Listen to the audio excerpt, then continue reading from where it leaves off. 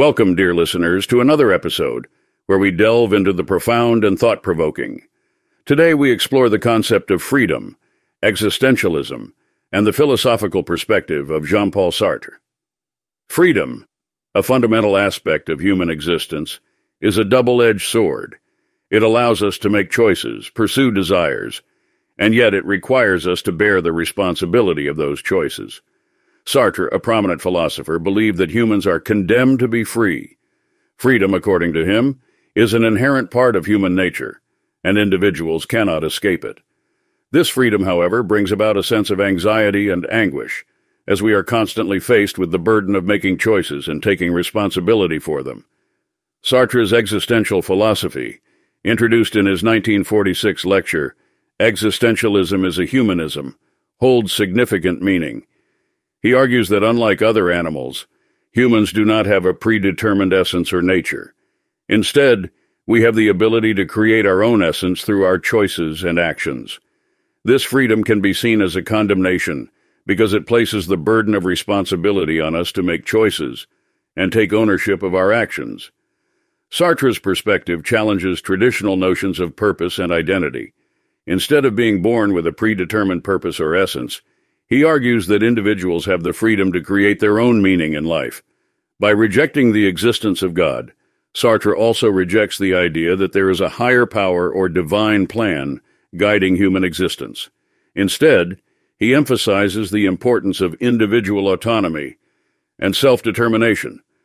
Our existence, according to Sartre, is something that we need to acknowledge and provide a justification for. It implies that simply existing is not enough. We must have a reason or purpose for our existence. We need to reflect on our existence and find meaning in it. Existentialism allows each person to take ownership of themselves and their actions. It emphasizes that individuals have the power to shape their own lives and make choices that define who they are. This concept gives individuals a sense of control and agency over their own existence. Sartre's work addresses the concept of anguish or existential dread. He argues that individuals experience anguish because they are aware of their freedom and the responsibility that comes with it. This anguish arises from the realization that there is no external authority or predetermined purpose to guide their actions.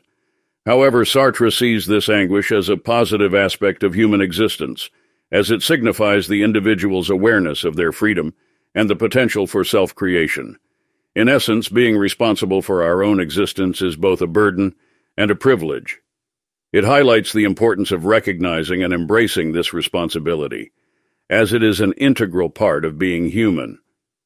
By acknowledging our power and freedom, we can make conscious choices that align with our values and contribute to our personal growth and the well-being of others. In conclusion, dear listeners, the ability to save or give purpose to our lives ultimately comes from us. It is up to individuals to find meaning and fulfillment in their own lives. Relying on others or external circumstances to save or give purpose to our lives is futile, as these things must come from within ourselves. Ultimately, it emphasizes the importance of personal agency and responsibility in finding meaning and purpose in life. Thank you for joining us on this journey of exploration and reflection. Until next time, remember, we are the architects of our own existence.